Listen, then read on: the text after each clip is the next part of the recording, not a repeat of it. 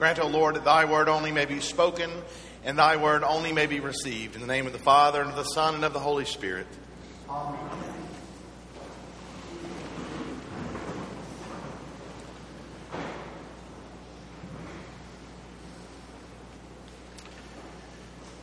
And they devoted themselves to the apostles' teaching and fellowship, to the breaking of bread and the prayers.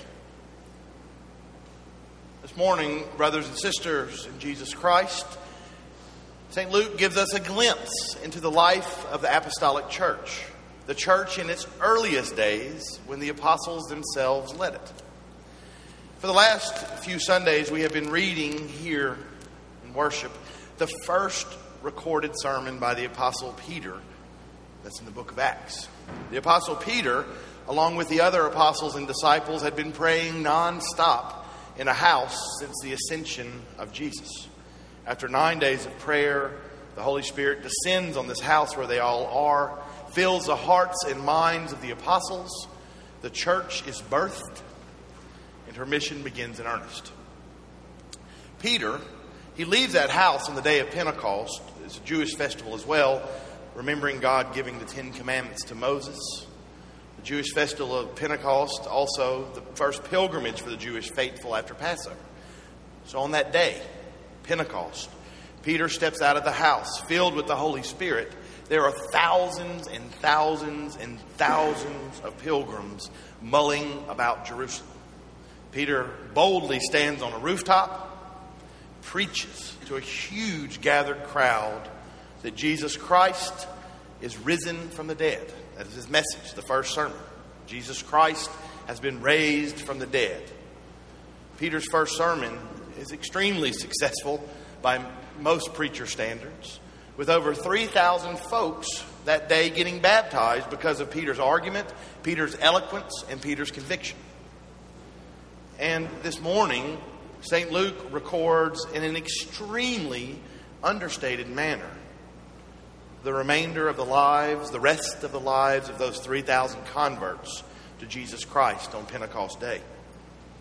St. Luke recalls, and they devoted themselves to the apostles' teaching and fellowship, to the breaking of bread, and to the prayers. So, from the day of their conversion, these 3,000 souls changed their lives and committed themselves to a particular worldview, a rhythm of life, and a manner of being. There are 3 points Luke brings up to speak about this dramatic change in the baptized. The first thing we know that they did was to devote themselves to the apostles' teaching and to fellowship. Now, that might not sound all that life-altering, but I assure you it is. The apostles' teaching is a way of life. It is following as best we are able to follow the teachings of the apostles. Now, on the grand level, the most fundamental level, it is metaphysics. It is the relationship between God and his creation and God and mankind. And with the rising of Jesus from the dead, with Jesus being raised from the dead, this would have been and still is today a very dramatic shift in thinking. Living a life that has as its foundation and as something that informs everything we do, the resurrection of the body and God's kingdom come on earth changes things. It forces a person to look at life differently. No longer were those who were baptized that day free to view this world as anything else but belonging wholly to God. No longer were they free to view others as anything else but God's image. They had to see themselves as agents of God's love and mercy. They had to commit to loving and caring for others out of their love for God. They had to see in this world and in others something eternal and lasting, something beautiful. And death is being defeated and not the end.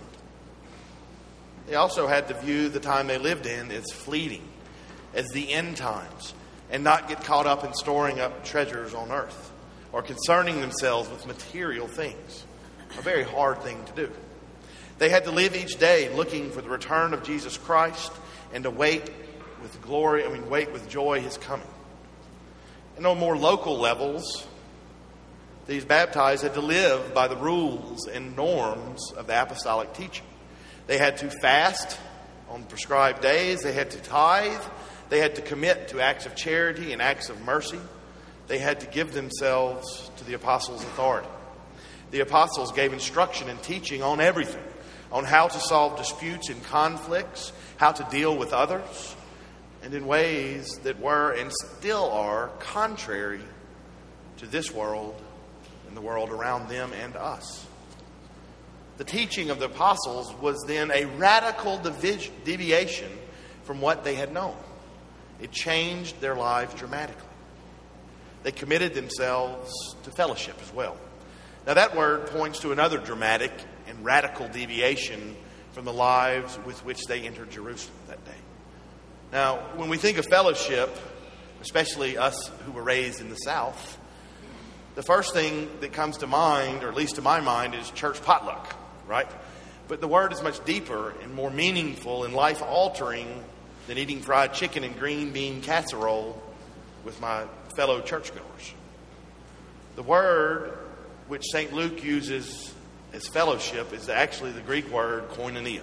It's the same word, the same exact word we use when we speak of communion, Holy Communion. And in Holy Communion, we believe that we become one, unified, united with Jesus Christ.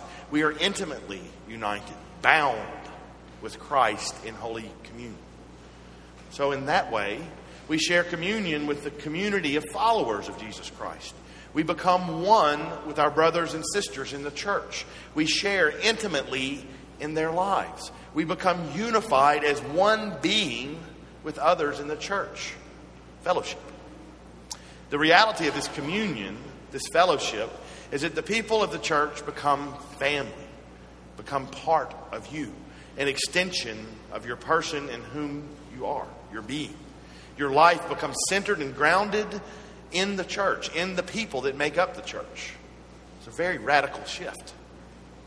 Next, St. Luke tells us they devoted themselves to the breaking of bread, which is probably the one that needs the least explanation this morning. That is to say, these newly baptized folks made as their highest priority, as center and central to their lives, participation in the Holy Eucharist. The Holy Eucharist for them was the foundation of everything else.